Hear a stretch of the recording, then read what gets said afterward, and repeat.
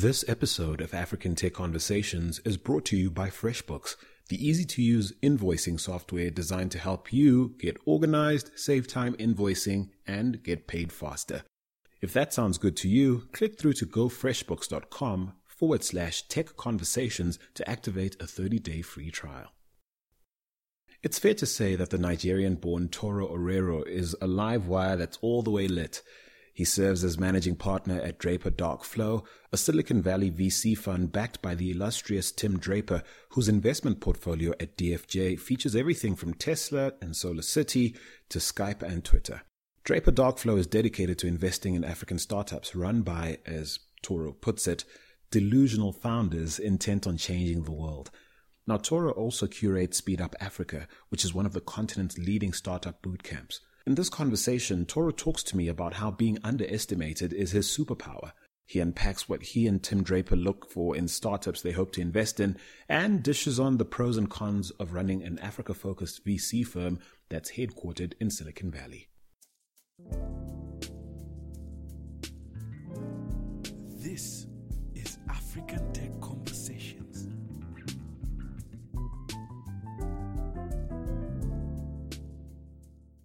Toro Orero, thank you so much for speaking to us. I have a question about your first name. Doesn't it mean bull in Spanish? Yep. Actually, yeah, it does mean bull in Spanish, and I get it all the time. I don't imagine that's what your parents had in mind when they named you. Yeah, so it's actually from a Nigerian dialect called Isoko. It means honor. So, yeah. Oh, that's very nice. Now, we'll keep it animal themed for now, but I want you to think back to the first pet you ever had. Oh yeah. Oh, dogs. It was a dog, a puppy in Alsatian. I was 9, and yeah, I'm a dog guy. I'm a dog person. I love dogs. So tell me about being 9 years old. Tell me about that dog and your life at 9. Okay, so at 9, So that dog was, I think we shared a lot in common because we loved to play. So the dog was a puppy, I was a kid, and for some reason, every other person in the compound was scared of the dog except me. I don't know why, but so yeah, it was literally me and the dog out in the evening all night, running up and down and playing, and me waking up the next morning and the dog rushing up to me and me rushing up to the dog, and we'll play it all over again. So yeah, so that was that for the dog. At 9, I was what was I doing at 9? I was probably learning the piano. I'm a self-taught piano player, so oh yeah, I was probably learning how to play the piano. Well, we have that in common. Oh, really? Cool. What genre do you play? Well, I'd say I'm a singer-songwriter, so, you know, I've composed stuff for like theater and stuff like that, but I lead worship at my church and that kind of thing. But I'm classically trained to sing. I'm a classically trained singer, but I'm not trained to play piano, that's for sure. You should be like on your way to a Grammy or something. Oh, well. I let Usher have all of those, you know. I let Usher do his thing, and I'm like, okay, you can take it, bruh. No, seriously, yeah. It is a passion of mine, but certainly not. I'm not driven to that extent. Are you as driven in music as you are, say, in business? Okay, so I was driven in music. So okay, just. I play jazz. I'm a jazz guy, jazz and R&B. But I was actually passionate about music for a while, and actually won 1 or 2 awards in university for like best music producer and stuff. So nice, yeah. Very nice. No. I never got so posh. Look, I mean, I did a production called The Hope Project, I think back in 2009, which really. Yeah. I didn't realize it at the time, but it was a very important launch pad into the broadcasting career I'd later have. So it was critically acclaimed. It was a huge financial flop, but people liked it. Well, the critics liked it, so I guess it all worked out. Yeah, cool, awesome. So tell me about the compound. You mentioned the compound you used to play with the dog in. So where was this? Is this in Nigeria? Oh yeah, so this was Nigeria. This was in Benin City, Edo State. And so my parents had this really big compound, like a football field and stuff, a big house and a big backyard. So yeah, so pretty decent place, and lots of running space to play. So the dog and I had a blast all through, and we used to have friends come over at the holidays and Christmas, and at that time, at almost any given time, there were at least 22 people living in that compound. Wow. So yeah, uncles, aunts, just everybody everywhere. So yeah, good times. Great time actually. And how different are times now when you think back to that 9-year-old boy, the people and the people and the environment he had around him compared to your life now in the valley? Huh. Interesting. This sounds like an Oprah question. Oh, really? Very deep, very childhood connecting to now. I'm joking. I'm teasing. I'll take the comparison. No problem. No. I mean, Oprah is a legend. So yeah. So I think that's a good question. I think right now that little boy and that big compound are all in my head. So I maintain by default, sense of extreme enthusiasm and extreme optimism, and just like in a constant state of excitement. It's really, I get mistaken for a child, and I've actually been told on multiple occasions about how unserious I am. I hope they meant it as a compliment. No, they didn't. Oh, well. Yeah, so yeah, I mean, imagine yourself like in a very serious business meeting and stuff, and you crack like the driest joke ever, and I'm like, what? And nobody gets it. Yeah. Moving along. What would your 9-year-old self make of the life you've made for yourself in the US? Okay, so first is I'm still figuring out this thing called life. So is the question, what will my 9-year-old self tell myself now? Yeah, like what would he think? What would he think? Like, you were both people.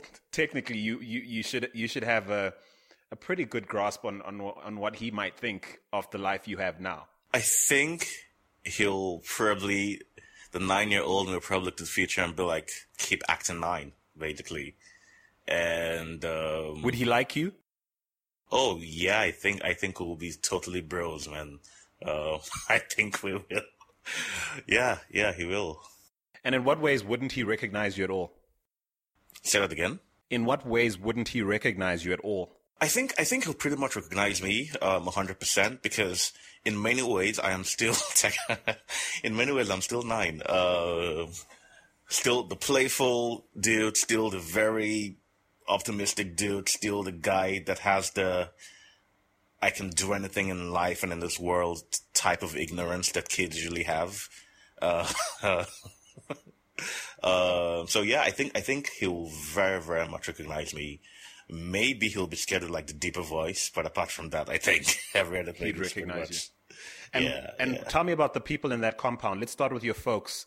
Tell me about the people in the compound when you were 9 years old. Who were your closest family? Who did you grow up with?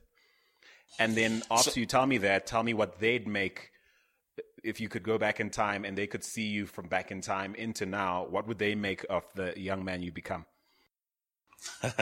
Okay, so I grew up with my parents, dad and mom, and aunts and uncles, and random people that were friends of aunts and uncles that would just live there for a week randomly, you know. It was just kind of really open drop house. In type thing.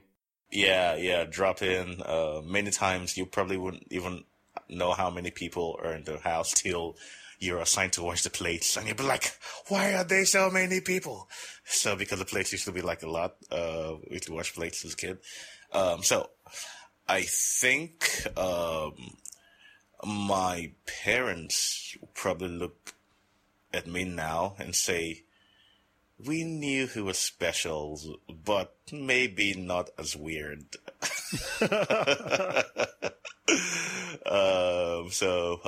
Yeah, or we knew he was going somewhere and we totally didn't see this coming, or we couldn't predict this coming, but that's kind of been the story of my life. Do you intentionally shirk people's expectations of you, or is it just how life turns out for you most of the time? So there tends to be different categories of people. Some have a master plan and they stick with it, or fall plus or minus, but within a range for people that succeed. Other people just tend to have a path, but make life happen to them. I think I fall under I have a path, and I like getting surprised by life. So it's really not me about surprising people. It's about life surprising me. Ooh, that sounded so deep.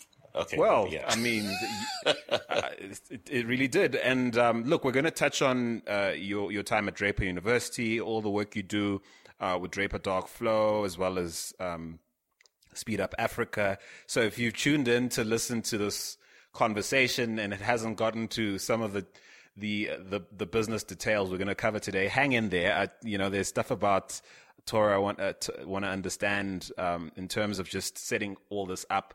Tell me about some of the expectations you encounter in Silicon Valley and around being an African in this space, as a venture capitalist player, as a native African. I mean, I know I've spoken to VC players who are outsiders who have been adopted by Africa, others who might be part American, perhaps biologically, or having been born in the States, but obviously have a connection with Africa. You're unique in that you're an African who left Africa to be in the US, and now have this unique position of, in some ways, perhaps representing the continent, as well as maybe being a bridge to people who've never been.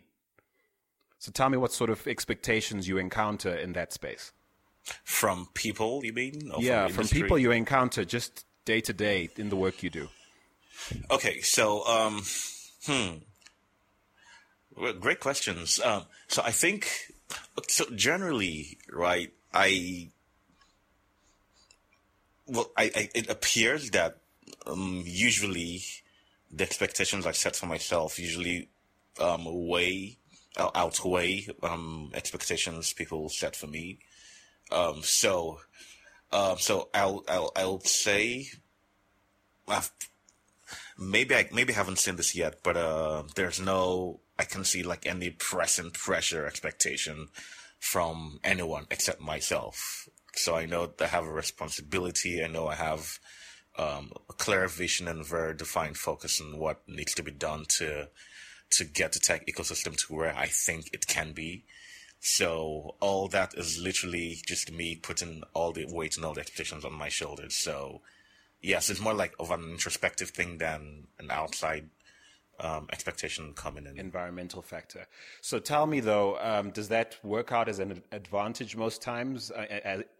As in you walk into a room and perhaps people don't expect too much or only expect so much, and do you find it all that much easier to blow people away with what you present or some of the prospects and opportunities you have at the table? Yeah, so a few months ago, I actually posted this on Facebook. I was like, being underrated is almost like, it's like kind of like a superpower because nobody sees you coming.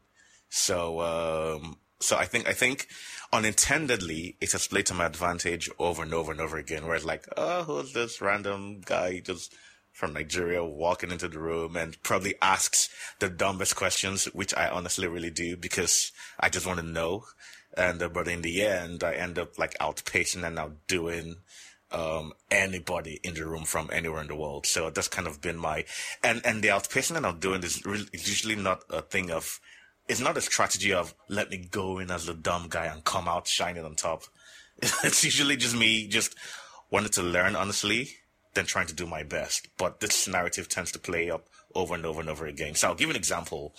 Even with organizing Speed Up Africa, for example, when I started it, the initiative, or the idea, I reached out to a couple of people to partner, but of course, oh, we don't know, blah, blah, blah, not replying emails. And within the last few weeks, everybody's sending logos to, not everybody, but people are saying, oh, how do we partner? How do we do this? Blah, blah, blah. So it's always that, starting like you don't know what you're doing, which usually I really don't, but I'm just learning so fast in the way and just full speeding ahead. And in many ways, you certainly have outpaced quite a few. I mean, there are quite a few at this point alumni that have come out of Draper University, but very few can say they've had the opportunity to partner with Tim Draper himself and start a VC firm, in an interest area of theirs. So tell me about, let's start with how you made your way to Draper University and how you picked them out of, say, the half dozen or so top flight programs in the US that anyone might want to be a part of. Yeah, sure. So here was I, an entrepreneur, startup guy in Nigeria, recovering from a terribly failed startup, Lord have mercy. Which was? Give it a shout out, man. Give it a shout out. It's kind of like trying to resurrect something from the dead. You don't know you want to keep it dead. You don't want to speak to ghosts. Yeah, but it's a B2B thing that ended up not working out because of a banking regulation that there was like a whole thing going on in Nigeria where the bank had to recapitalize, and the bank meant to finance the whole deal had to do a whole board change and many things. So the project was put on indefinite hold, but we all know that means, dead. So yeah, I thought I was going to be rich and retire, but no, here I am still struggling. With no death certificates. So I was on the verge of, so I started a third startup, but on starting that third startup, I realized I had to grow. I had to go learn from the best of the best. And that was just literally my quest. I've always been a learner. Many people have told me I'm one of the most curious people they've ever met. I get that too. Oh, fantastic. Yeah. So I'm curious about how the space and galaxies work, to why the engine in a car is positioned that way instead of the other way. So it's sometimes I feel like it's a plague because I just have to know. So out of that curiosity, I went online searching. I knew I didn't want to do an MBA because I don't think I had 1 year of my life to doing that. I couldn't go to YC of 500 startups because I didn't have an idea, right? I was not a startup. I just wanted to go somewhere and just learn. So in the course of my research, I stumbled on Draper University and the light bulbs went off. I was like, boom. So by this super cool, super crazy dude called Tim Draper, like literally a 59-year-old baby, in a good way, by the way. Yeah. Fantastic environment, from what I saw online, and fantastic everything. So I applied, and I was lucky to be the only African accepted in my cohort, and that was it. So the whole idea was just to go and learn. That was the whole idea, just to go and learn from the most epic people in the world. Then start a startup. Then then get rich, of course, maybe sell it to Google or something. Then get rich. Then maybe when I'm 40 or 50, start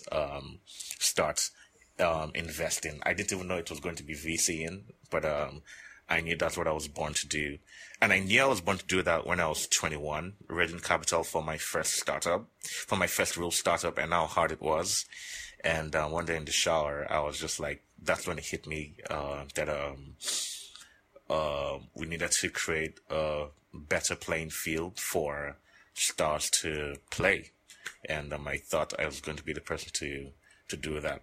So right from 21, every startup I had was literally for me an experiment to see what does it take to run a startup in this part of the world. And what are the gaps that I might like exactly. To fill? Well, at the time you wouldn't have known, but it's certainly things you could pull on later to you basically had a reference for what people would need in that space.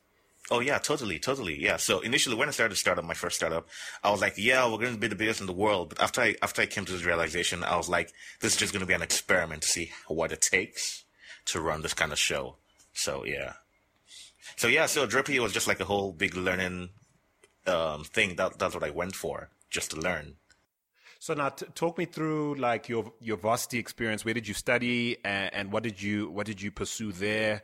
At 21, you're obviously out of varsity. What were the things that sort of contributed to you wanting to be a startup founder in the first place? Okay, so I went to this university in Nigeria called Covenant University. It's reputed to be the best private university in Nigeria according to some stats. And so I taught myself to code too, by the way, when I was like in my early teens. So I put in for computer science, thinking it was going to be 90% coding and 10% theory. So I went to Covenant University. Yeah, computer science. I'm going to be hacker for life. # hacker forever. But no, I have a feeling the story takes a very nasty turn. Totally. So I went in, and in the middle of, towards the tail end of the first semester, the school was kind enough to release the syllabus for the remainder of the academic year. So for like the 4-year curriculum. So I went to the library and looked it up and saw that coding was just going to be about 10% of the whole computer science course. And I was like, what the hell? This is not what I signed up for. I signed up to code, right? I didn't sign up to read other stuff and code on the side. So right there and then I changed my mind and I looked for another program called Management Information Systems, which was a blend between management and computer science. So we took some courses with the business folks and took some courses with the computer science folks. So, but right there, so from my second year, I put in for computer science from MIS, and but I officially lost interest in education, as it was. So I went from being an A student in my first year to being, I'll just pass, I really don't care.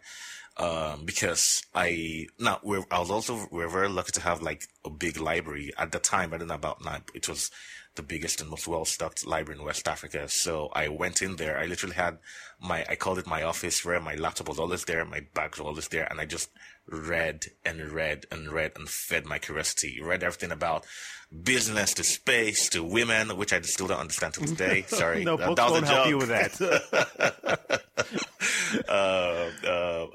And everything about everything, and realized that life was way, way bigger than hacking. I could actually employ the hacker. And so I think my university years, my self-learning in my university years were, looking back, very, very defining moments in my life, and things that made me even more awkward, I think. And I'm wondering the role of the role of African parents. I can't speak to an African and not ask what sort of influence they would have had at that point in your life, because it's usually touch and go for youngsters at that age. I mean, parents obviously wanting the best for us, and in many respects coming to terms with the gravity of producing a second generation of upward mobile adults, something that they'd never experienced, and of course meaning well, oftentimes putting youngsters under pressure to sort of live out a certain way. What was your experience in as far as your parents and living up to perhaps a legacy they had in mind for you? Okay, so I think the story they had in mind for me was a very different one, because they're actually pastors. Ta-da! Oh, are they ministers? Yep. Again, we have that in common. Yeah, exactly. So I was totally like, oh, worship. I know those days. I remember that. Yeah. So naturally in Africa, Nigeria specifically, that's a very religious country. If you're the first kid of a pastor, you're naturally supposed to be a pastor too. But that was not. That wasn't happening. Yeah, that. Have any of your siblings coming after you entered the ministry, as it were? Oh, totally. Yeah. Oh, really? That's interesting. Yeah. So. And how many come after you? So the 3 after me. My younger sister is already a pastor, so good for her. Yeah, but that was not I was doing that would have been selling my life into something that was not my true calling. So So it's interesting because I've got two brothers. So the three boys my dad has, and none of us became ministers. And I always tell people it's not a career, it's a calling. So I didn't hear nothing. Yep. I haven't heard nothing. So. Yeah, no flash, no pink, no DM. So yeah, I'm still here. Yeah. That you've painted a great picture for motivating what would lead you to take risks and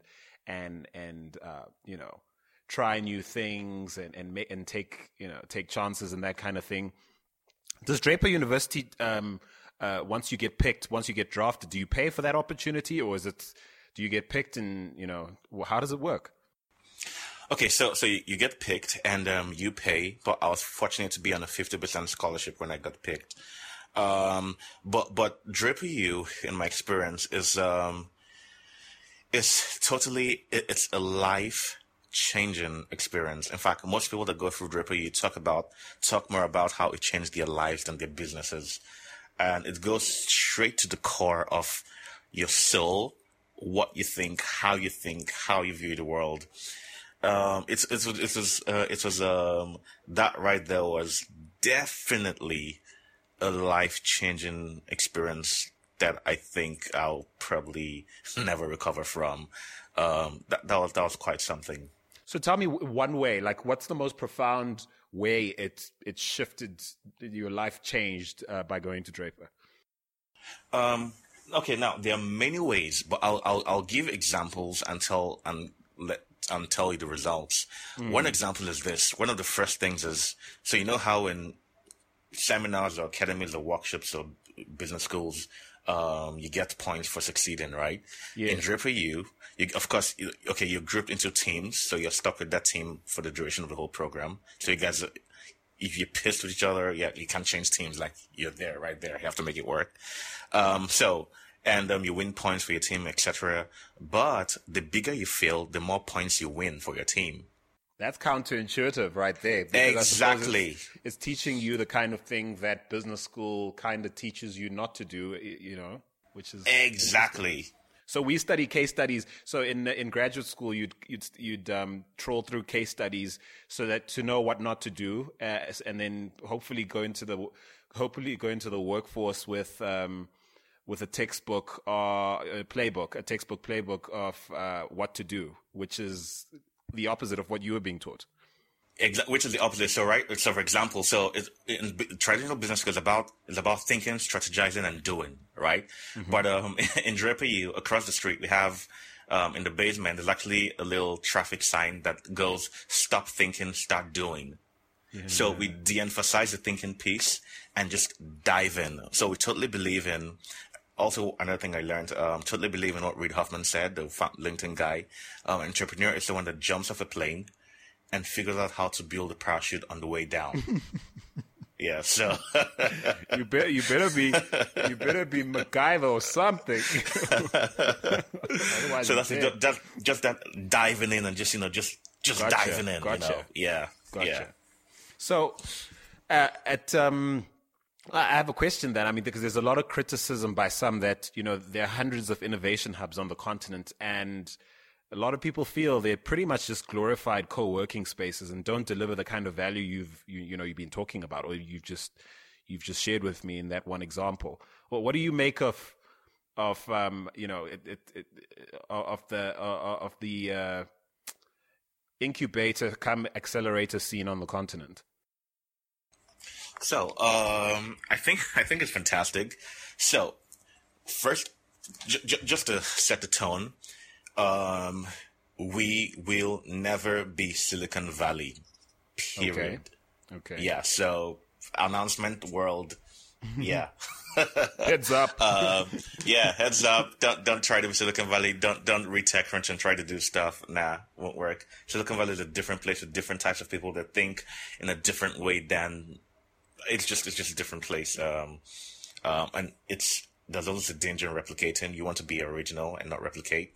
So you inherently don't see an issue really in how differently or how unlike America or Silicon Valley or say anywhere else in the world, Israel, whatever we are. I think there are things to learn, and I'll get to that. I think there's certainly things to learn from Silicon Valley, but I'm trying to replicate Silicon Valley. I don't think for me personally may not be the way to go. Now, the beauty about the world and the beauty about Africa is there's diversity. So if someone wants to replicate, fantastic, go ahead and try that. Because, I mean, we're still like the African ecosystem, tech ecosystem is still at its infancy, right? So there's still a lot of room to experiment and try. We still don't know what works. So it's great for everybody to just keep trying and trying different methodologies and stuff. Yeah, so I think it's fantastic. Now, I think ecosystems are born usually by people congregating around the same set of ideas.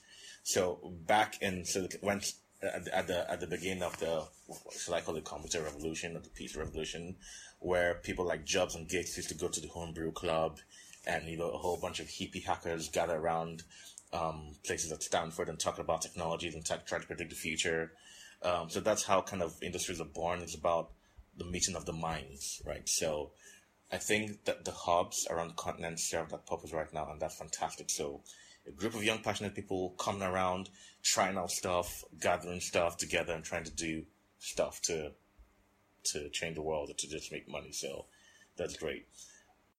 So you think it's time and energy. So in your view, it's time and energy well spent, regardless of how perhaps crudely it might be put together for the moment, or while people find their feet, it's inevitable that we won't match the sparkle of, say, more developed ecosystems.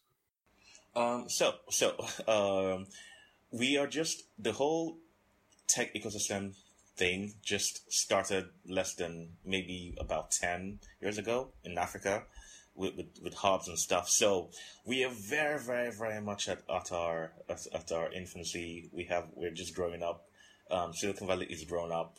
So we usually don't want to compare. What we can do is look at them and learn and not copy, but adapt some strategies and customize to our own way and our own unique circumstances and keep moving forward. Right. So tell me how does this curious kid from Nigeria gets to Silicon Valley.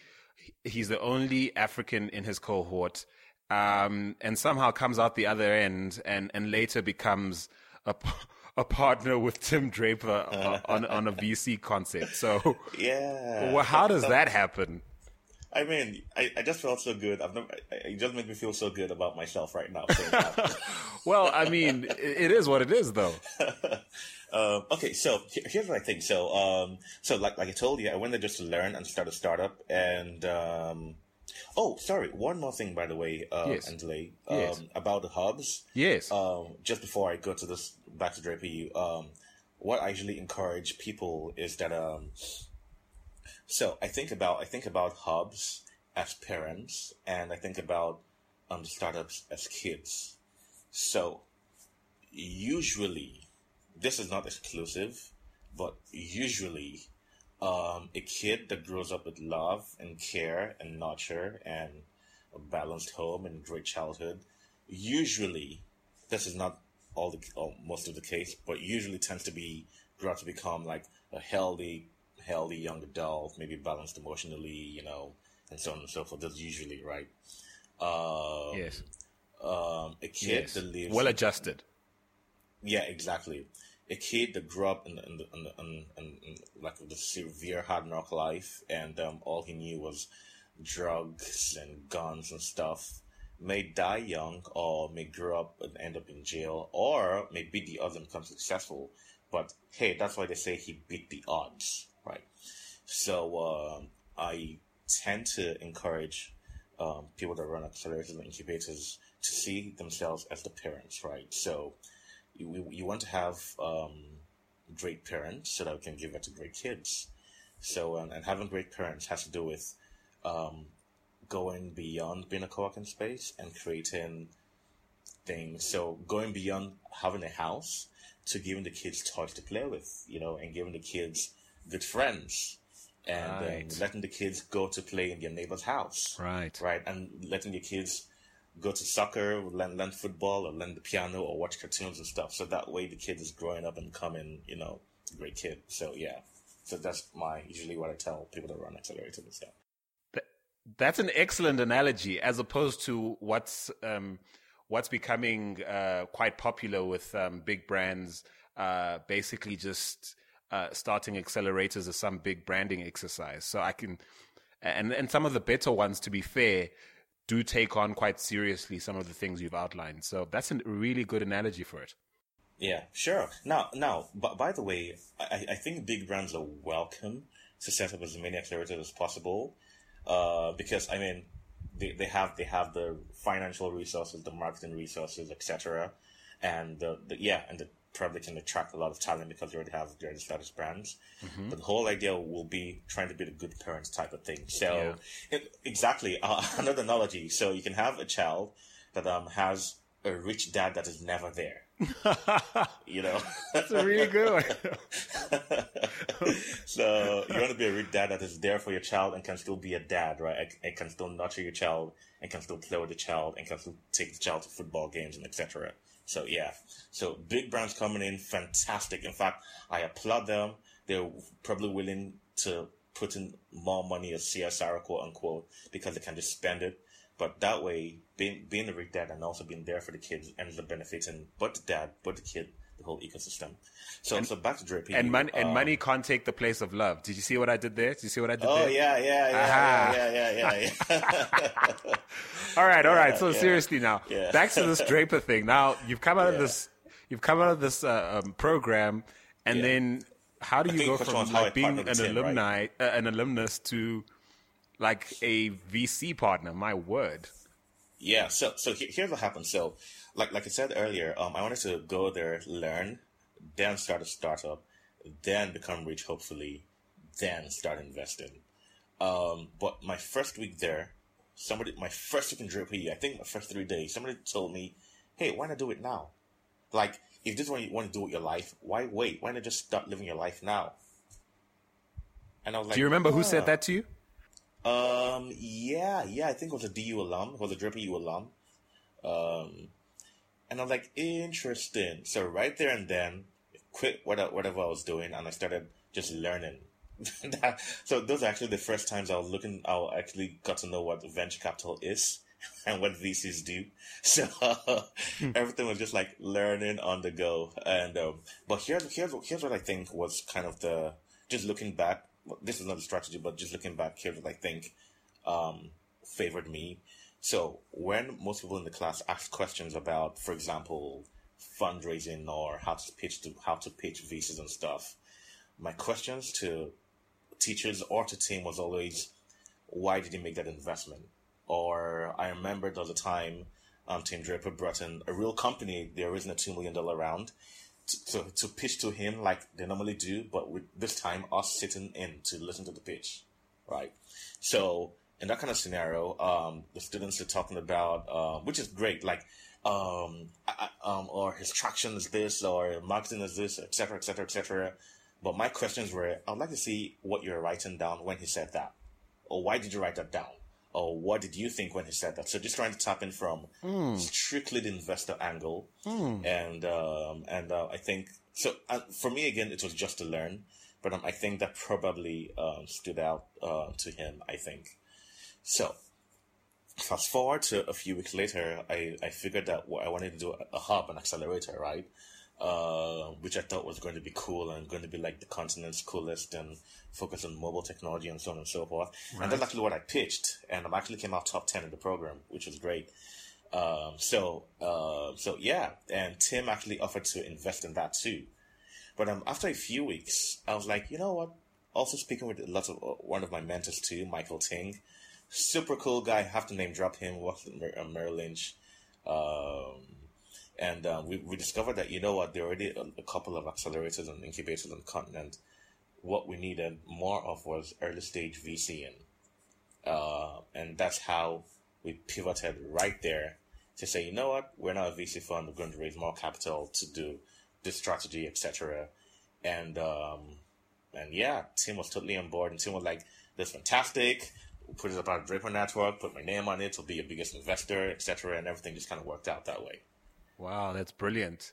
And so I'm gonna ask you some of the questions you were gonna ask. Like, what's on your notepad these days in terms of in terms of what's catching your eye, what you're excited about? We're gonna touch on Andela because well done there, well done there. But we'll get to that. What's on your little notepad? What are you scribbling these days? So first of all, okay, the top three things. Now, these things it's not like a list or a checkbox, but from the patterns I've seen so far for me, and also learning from like an epic investor like Tim Draper. People listen, if you don't know Tim Draper, please Google him. Please Google him. Do yourselves a favor and go check him out. Yeah, do yourself a favor and blow your mind away right now and just Google him. By the way, he's coming for Speed Up Africa too, but more on that later. Oh, okay. So you tell us all about that. I'm bookmarking that. Yeah, but yeah. Back to your scribbles. So what I look for is passion.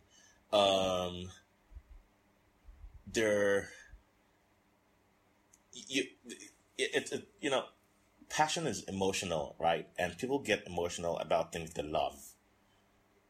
So people that try to think about businesses from the strictly bottom line point of view, will most likely run away from the business when it doesn't make the business sense anymore. But people that do businesses they love will figure out how to make it work regardless of whatever circumstances happen. And those are the kind of people that exude passion most of the time. And that's usually the first thing by default that I look for. So what's the passion level? How excited are you about it? About what you're trying to do? Do you get? The second thing I tend to look for is a certain level of delusion. So, yeah. Is this person borderline nuts? Do I think he is really? Actually, the more stupid somebody, the more stupid, quote unquote, I think somebody is, the more interested I am in that person, because he clearly doesn't get something about how the world works. Sure. But he also clearly sees something about how the world works that we don't see as normal people. The third thing I tend to look for. Now, all this is about the person, by the way, before the business. Yes. The third thing I tend to look for is this person a long-term guy or a short-term guy? So is this person a marketer or a visionary? I'll give you an example. So, and I have nothing against the short-term or the long-term guy. It just helps me position what the deal is going to be. So, right. A short-term guy is what they call serial entrepreneurs, right? Where I want to do a business, sell it to LinkedIn in 5 years, and move on to the next thing. Yes. A long-term guy is the guy who's going to stick to that business and grow it to become really, really big and make it the biggest in the world before thinking about doing something else, right? He's not thinking about the next thing. He's thinking about this thing as his life's calling. So, so those are things I can look for. Now, to the business part of it, one more thing. I look for how much fun the person has doing what he's doing. Yeah. And how do you gauge that? So actually, it depends. So how the person talks about what he's doing. So I'll give an example. Does the person think work is fun, for example? Is the person thinking TGIF, thank God it's Friday. Whoo, I'm done with work. You know.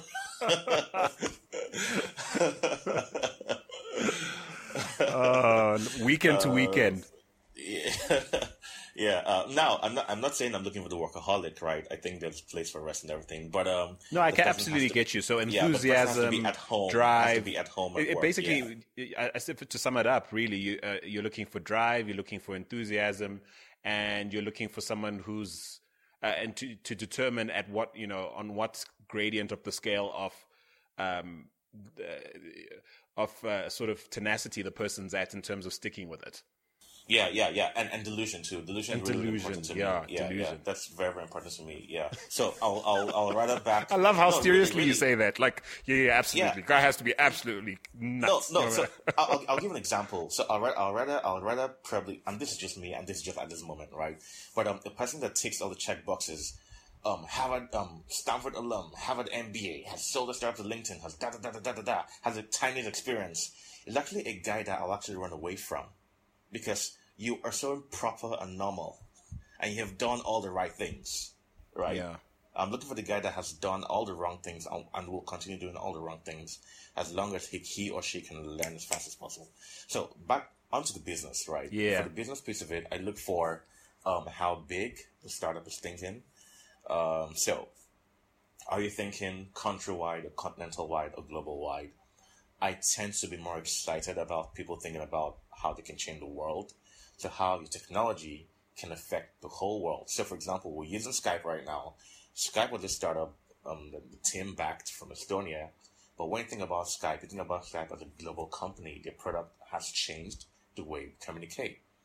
So I tend to tilt towards ideas that are that big, that are that daring, that are that bold. So big markets, big world, big problems. Right. Borderline impossible problems. The second thing about that I tend to look out for is what is the unique insight that this person knows about this business that I probably don't know or that other people don't know. So that's also really sometimes very important. And so it's usually not about the data; it's more about how the entrepreneur interprets the data he has. Data is everywhere, but how do you convert that data to knowledge? Right. And so I see that that's like a very, very big thing. I've seen over the course of like my short visa career so far, I've seen you start to see patterns in fintech, you start to see patterns in how people pitch, right? But what I start looking for is what lies outside those patterns, because the patterns get boring. Yeah. And the final thing I look for in the business is the team. So now, not the team in the cliche way, they have to complement each other, blah, blah, blah, blah. Yeah. Because, I mean, that's like, everybody team. Well, what I look for is just what I think, are they lethal executors?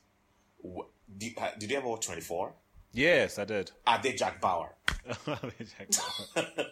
Do they That's aim it. straight and get the target every time? Will all the time? they get this done? No. Jack didn't necessarily get it done all the time. He actually spent like some years in China in jail and stuff. So Yeah, of course. So with some However, detours involved, of course. exactly. Yeah. In fact, many details involved, breaking many rules. But the thing is, do I believe that they will get this done regardless? Get it done, yeah. Are there people that let excuses get in the way, or are there people that will trek from Sierra Leone to South Africa just to get a meeting? Yeah. I totally get you. I get you.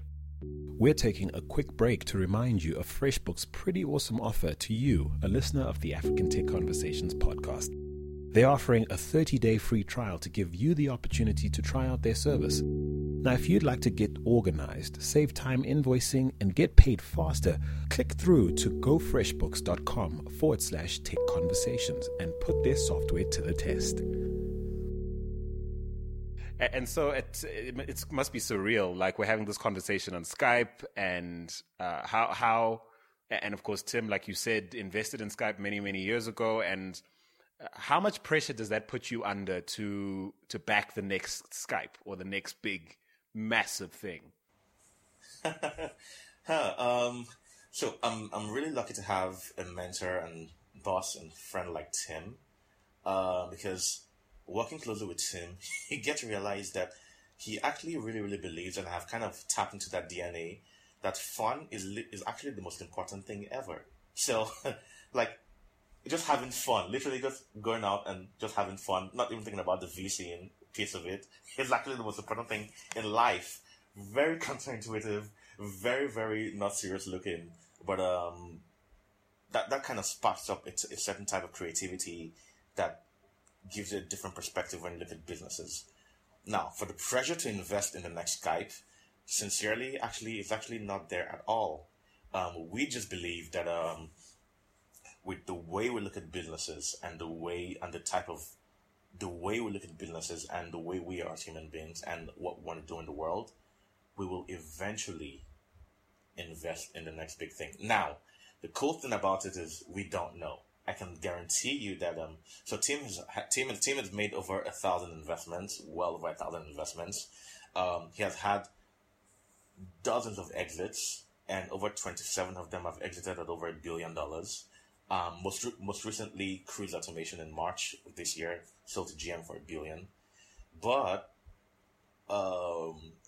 at those points, he made those investments having faith that they were going to be billion-dollar companies, but also being okay with the fact that they were also going to be flops. They could be flops. Right? So that's kind of how we see investment. So there's a big bet, this could change the world. But if it flops, we're fine. We're okay with it. Gotcha. So, yeah. Do you think there's an unhealthy obsession right now? I mean, you can't speak for other VCs, but certainly maybe even just in the culture. I mean, even when you watch, the shows like Silicon Valley on television, do you think there's an unhealthy obsession with nailing the deal all the time, every time? Almost not even an unhealthy, an unrealistic expectation that that's how it works. So from the investor point of view or from the startup point? From the investor point of view. Maybe both. I don't know. Probably, firstly, from the investor point of view. Okay. So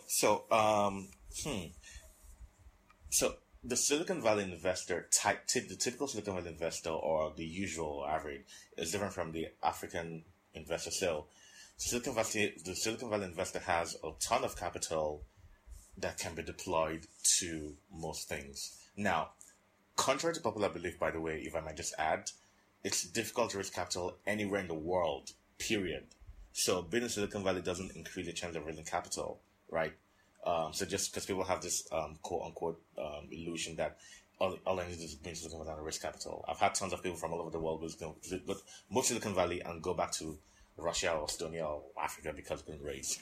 However, the typical Silicon Valley investor is willing to give something a try, right? He's willing to do and say, you know what, we'll write this 19-year-old Harvard dropout that came here smelling like poop and is wearing boxer shorts and a t-shirt a $1 million check. Right. Right. Let's see what happens. Let's see what happens. Yeah, let's see. Yeah. For they tell you like for a 12-month runway, so in Africa they be like, what, 1 million? Who is your father? Bring your father's land. Where are you from, son? Yeah. And we're taking 92% of the company, by the way. FYI. Thank you. So yeah, you're welcome. You're welcome. Yeah. So typically, Silicon Valley investors are like, I'm paying for the privilege to be part of your company.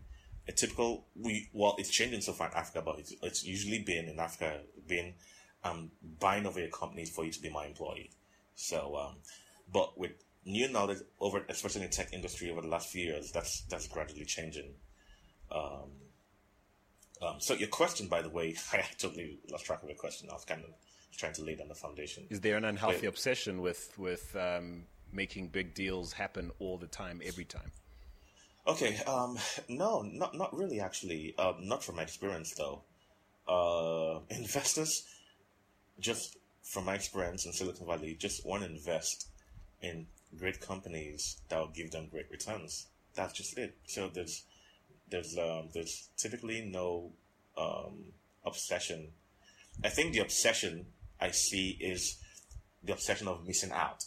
So the obsession of missing out is what inflates the deals. Exactly. So let's say a guy is raising 500.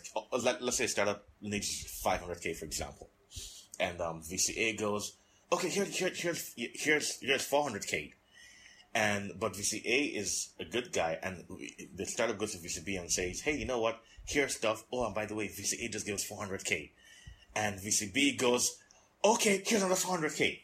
Now he has raised 800K instead of raising 500K, right? And he goes to VCC and goes, you know what? I just raised money from VCA and VCB, and they invested in Uber and Twitter.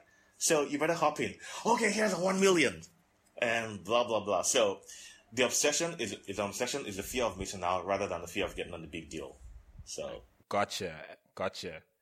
And so, what would you say is the single biggest inhibitor in your experience to to good deal flow on the African continent. Now, in answering that question, I want you to talk me through what would the process you guys went, the process around Andela emerging as this amazing prospect or investment target. So we didn't invest in Andela, just to clarify. Oh, didn't you? No, we didn't. That was Mark and his folks. Oh, my bad. So is that one of the ships that sailed that left you with FOMO? Well, that reinforced the FOMO in your camp. Andela's a great company. Andela's a great company. We probably hadn't even started when they started. They're actually older than us, I think. So. Oh, really? Okay. So yeah. I think Andela's probably 5 or something years old. I don't know where I got that idea. I got the idea that you guys were invested in their seed round or something. I don't know where I got that idea. Oh, okay. We wish, but no, we didn't. Oh, pity. But now, well, then, well, it still the question still holds. I mean, what would you say is the biggest inhibitor to great deal flow from the African continent? Why? What's it going to take for more? High-profile investment targets like Andela to emerge? So I think 2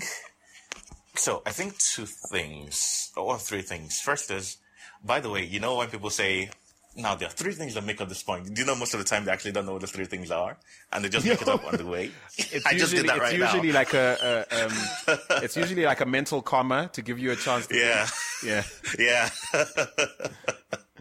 Okay. Anyway, so first is though, I have noticed that I think in the small VC community on the continent so far, I think it's a bit great to have more communication and more sharing. I think that's really important. That's it. You think we need to be a lot more collaborative? Are we all holding our cards too closely to our chest at the moment? Yeah, totally. Yeah. I get the sense that most of us, not everyone, by the way. I've done co-investment deals with fantastic investors here so far, but you get that sense sometimes. I think it'd be great to have more collaboration, more open deal flow sharing between VCs. Because in the end, the startups are the most important things, and the startups are the ones that will get the VCs rich, not the VC money, because we owe investors money. That's what VCs are. But the startups are actually the ones that will take that and run with the business.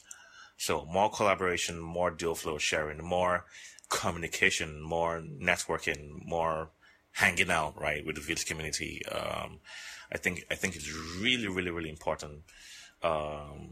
I've been part of deals, or have been privy to see deals that have been shared several times within the Silicon Valley community, and you get to know how and why people raise money that fast.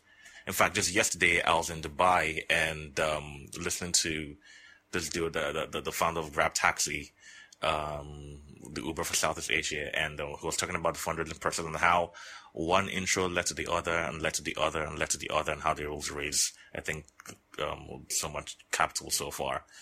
So we really want that deal flow sharing among investors. Now, the second thing is data. We have seen so far there's little. So I'll give an example. There's little data about startups, early stage deals, what startups are working on, what stage they are in, and what they want to invest, or on what investment they need for African startups.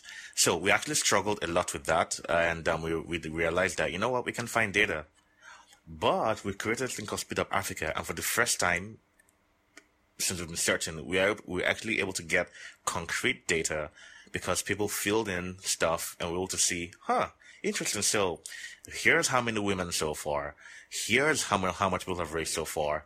Here's who has raised, and here's who hasn't raised. Here's who has 1,000 users, and here's who has 100,000 users, right? So all the little data points really contribute to making a better business case for investors to invest in.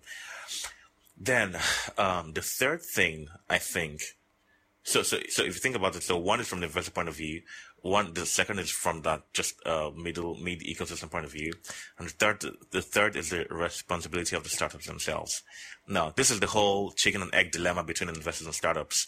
Investors go, "Oh, you're too early. Go and build the business before you come to me for money." And the startup goes, "But how can I build my business if I don't have your money in the first place?" And the loop continues.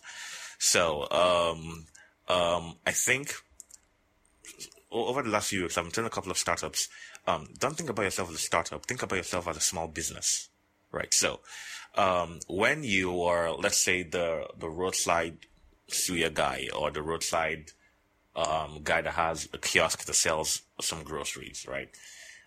He's not thinking of scale at that moment.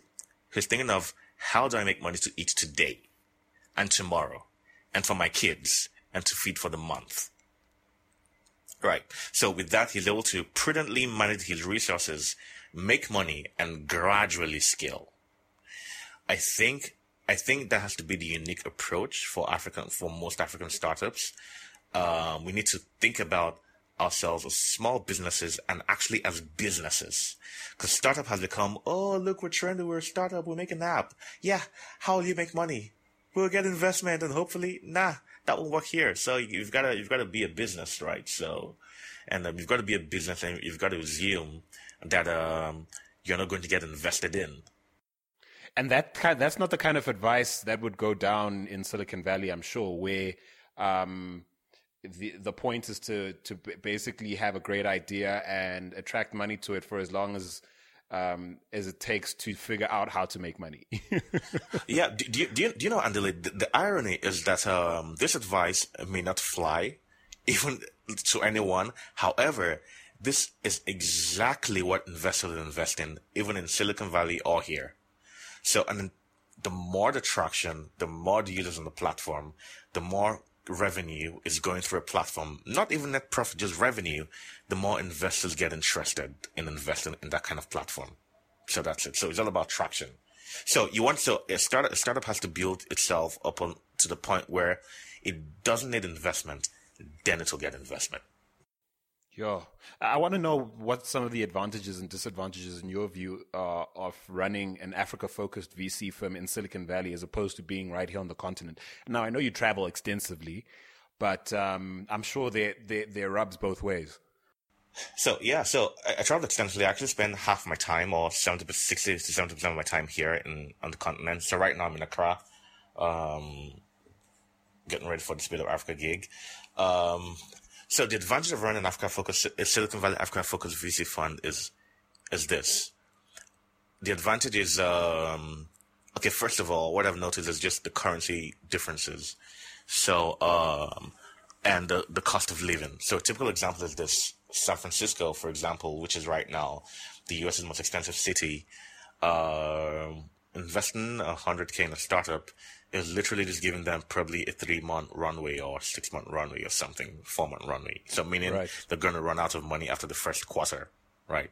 Investing $100K in a Nigerian or South African startup is a whole lot more, right? So having a fund domiciled in Silicon Valley and investing in Africa is actually a cheaper deal than investing in Silicon Valley. Do you know what I mean?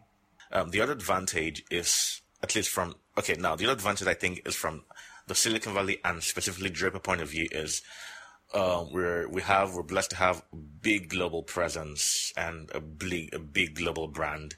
So we usually are deals just keep coming to us every day, regardless of if we're actively sourcing for or not. So because people hear, oh, Draper now has an office in Africa, boom, let's get to them, et cetera, et cetera, et cetera.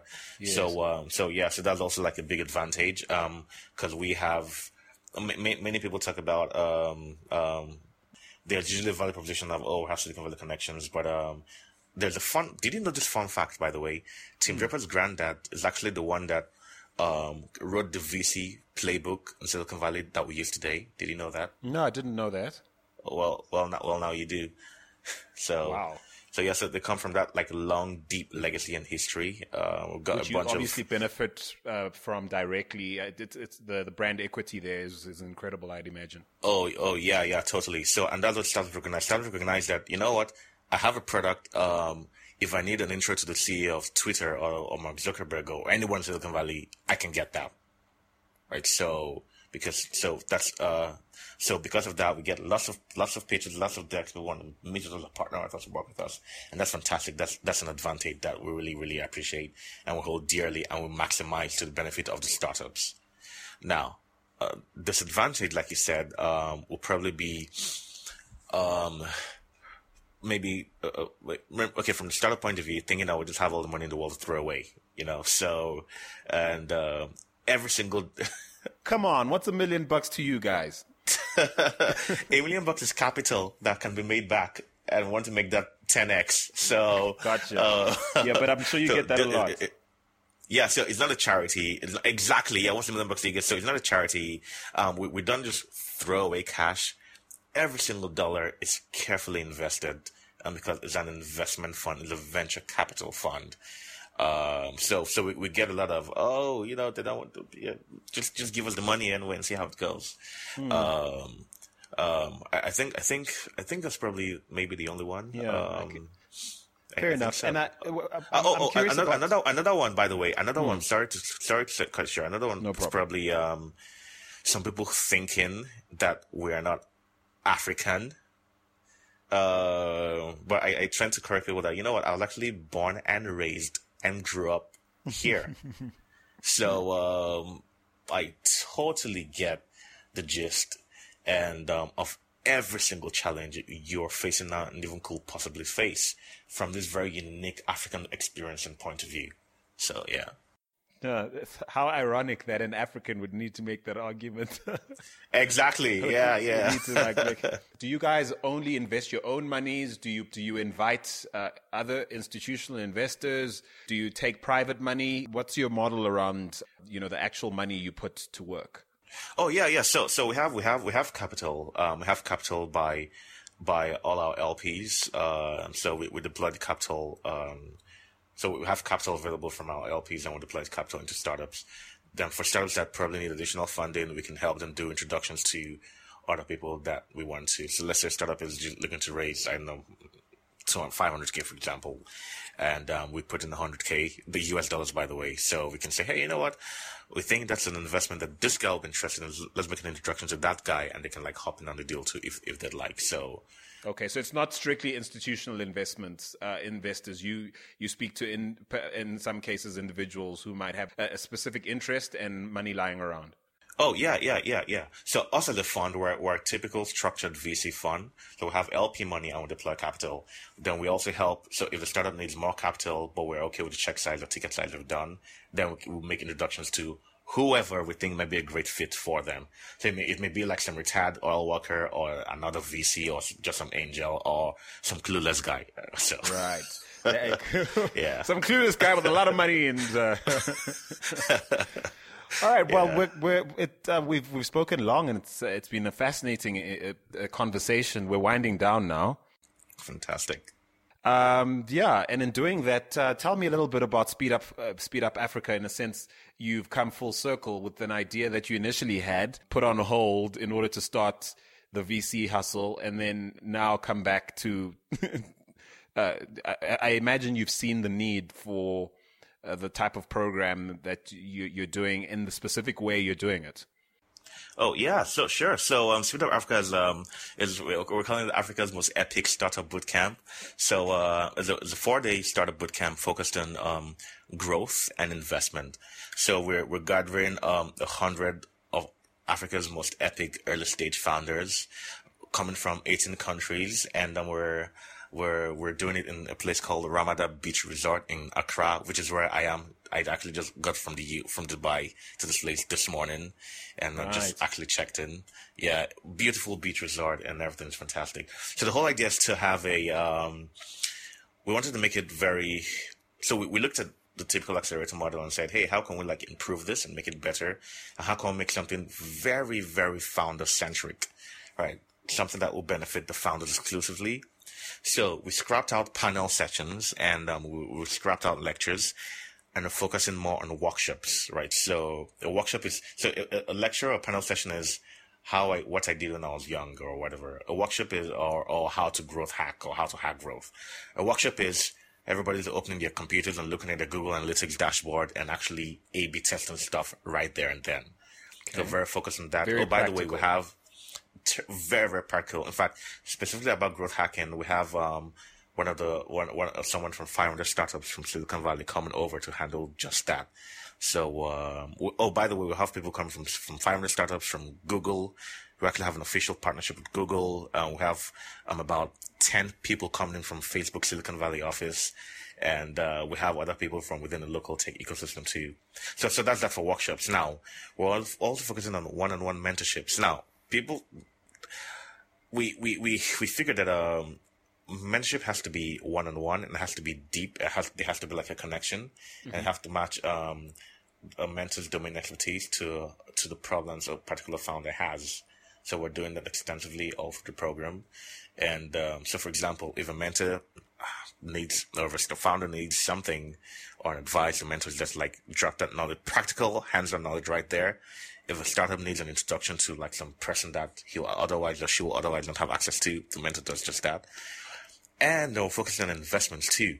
So with investments, typically, so I'll talk about the duration and the investment piece. So for the investment, typically there's usually like a demo day and people display stuff and everybody claps. But we noticed that if you look at the ratio of demo day to investment deals done, it's terribly low compared to investor startup one and only meetings, which is how VCs typically invest. So VCs usually don't make their investments on demo days; they make their investments on one-on-one meetings, right? So we've actually scrapped our demo days, and we'll be pairing each founder with at least 5 investors, and they'll be having hour-long meetings all through the demo, all through the deal. They were calling it a deal day instead. That's all through Saturday. So we think that will increase your chance of getting funded and having deeper, meaningful conversations as opposed to like some 2-minute pitch and 2-minute Q&A. Are you trying to get these guys to land investment in the actual, over the 4 days, the actual 4 days, or is this introductory? Yeah. Oh, yeah? Yeah. So we as a fund, by the way, we're committing $1 million to invest in within those 4 days too. Oh, that's nice. Yeah, so we really, really mean business. So the startups we selected are largely investment ready. We're just connecting them. As I speak with you, we've already had investors from the international community saying, "Hey, send us a profile of this 10 startups, of this 20 startups, of this 30 startups." So the whole idea is to focus on growth and investment. That's the whole idea. Growth, how to go from A to Z, and investment, how to make it rain. Right. Make it right. Then secondly, about the duration of the program, we thought that making it really short may be better. Now we're going to learn and we'll see how it goes. But a guy, for example, having a startup in South Africa that is already making $100K a month and has 100,000 users, we thought taking him away from his business for 3 months, a typical 3-month duration, may not be ideal. So I wanted to have something short, intense, impactful, and boom, you go back to building your business. Gotcha. That's and we are going to have an in-house DJ too. So okay. Is that so is there's that going part to of be the a lot of turning up? That's some of the compulsory insanity that you like to subscribe to. Exactly. There's going to be a lot of turning up. And by the way, I should mention this too. There'll be 3 scholarships to Draper University. We're really excited about. And there'll also be a scholarship to Singularity University, Impact Fellows Program. And so, by the time my audience listens to this, I mean, the event will have been done. So how do people catch the next cohort? Oh, sure. So if you go to speedupafrica.com, just scroll down and you see like a keep me updated form. Just type in your email and you'll be added to the email list. We just do the emails like once a month or we do it very sparingly. So okay, so you're not going to be spamming our people here. Nah, oh hell no, we don't. We hate getting spammed ourselves, so yeah, we don't do that.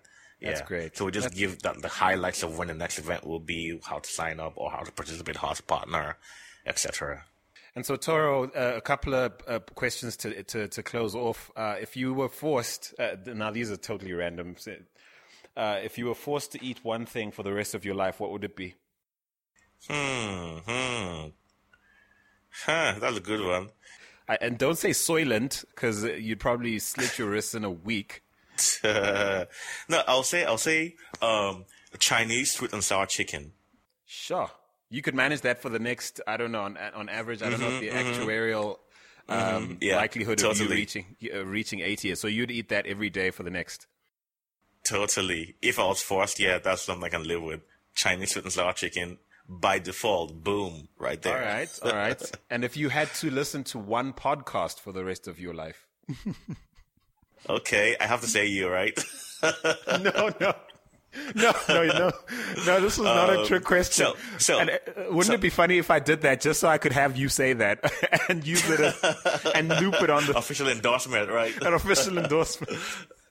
Tim Draper and his team. And I think this will benefit many people. Anderson Horowitz, the VC fund. Yeah. They do great podcasts. They drop some major knowledge, and they interview some major people. I highly recommend it to anybody, first of all, especially tech entrepreneurs. Gotcha. So you'd tune into that for the rest of your life quite happily. Oh, yeah, totally. So, a16z.com. Shout out Mark Andreessen. What's up? All right. And then I'm just trying to navigate to your site here where you have a list of things you care about. Kids' education, learning, animals, nature, world peace, immigration, sustainable energy, healthcare, and freedom. If I forced you to pick only one thing that you could for certain by the end of your lifetime see to, which one of those things would it be? I think it would be kids. Kids, definitely. Kids are. There's this great talk by Sir Ken Robinson on TED. I highly recommend everyone listens to it. About how schools kill creativity. It's actually one of the most watched TED talks of all time. And it says something about kids grow up as geniuses, and we educate them out of their genius. That kids are. That's something I'm really passionate about, and how to grow, how to learn, how we can let them express, and how we can learn from them. Totally kids. Yeah. Gotcha. There's one saying about kids I really love that keeps me humble. I'm a third and last born, and I typically don't. I'm not typically warm and fuzzy towards children. Not that I hate them or anything. I actually get along with them quite well. But whenever I'm tempted to take them for granted, I always remember the reason we should care about kids is because they grow up. Yeah. Oh, well, anyway, I may actually say, don't grow up. It's a trap. It's something I read from some Instagram post. I've seen that somewhere. You obviously live that credo. Totally.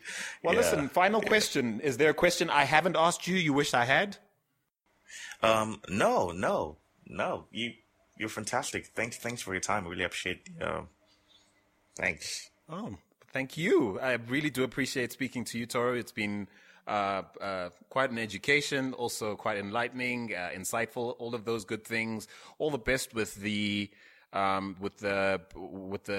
startups you'll be mentoring in Ghana. All the best. We expect great things. Fantastic. So thanks a lot for your time, and let's totally stay in touch. Please let me know when this goes live, and I hopefully I didn't just rant all day. So. Thank you for listening to Africa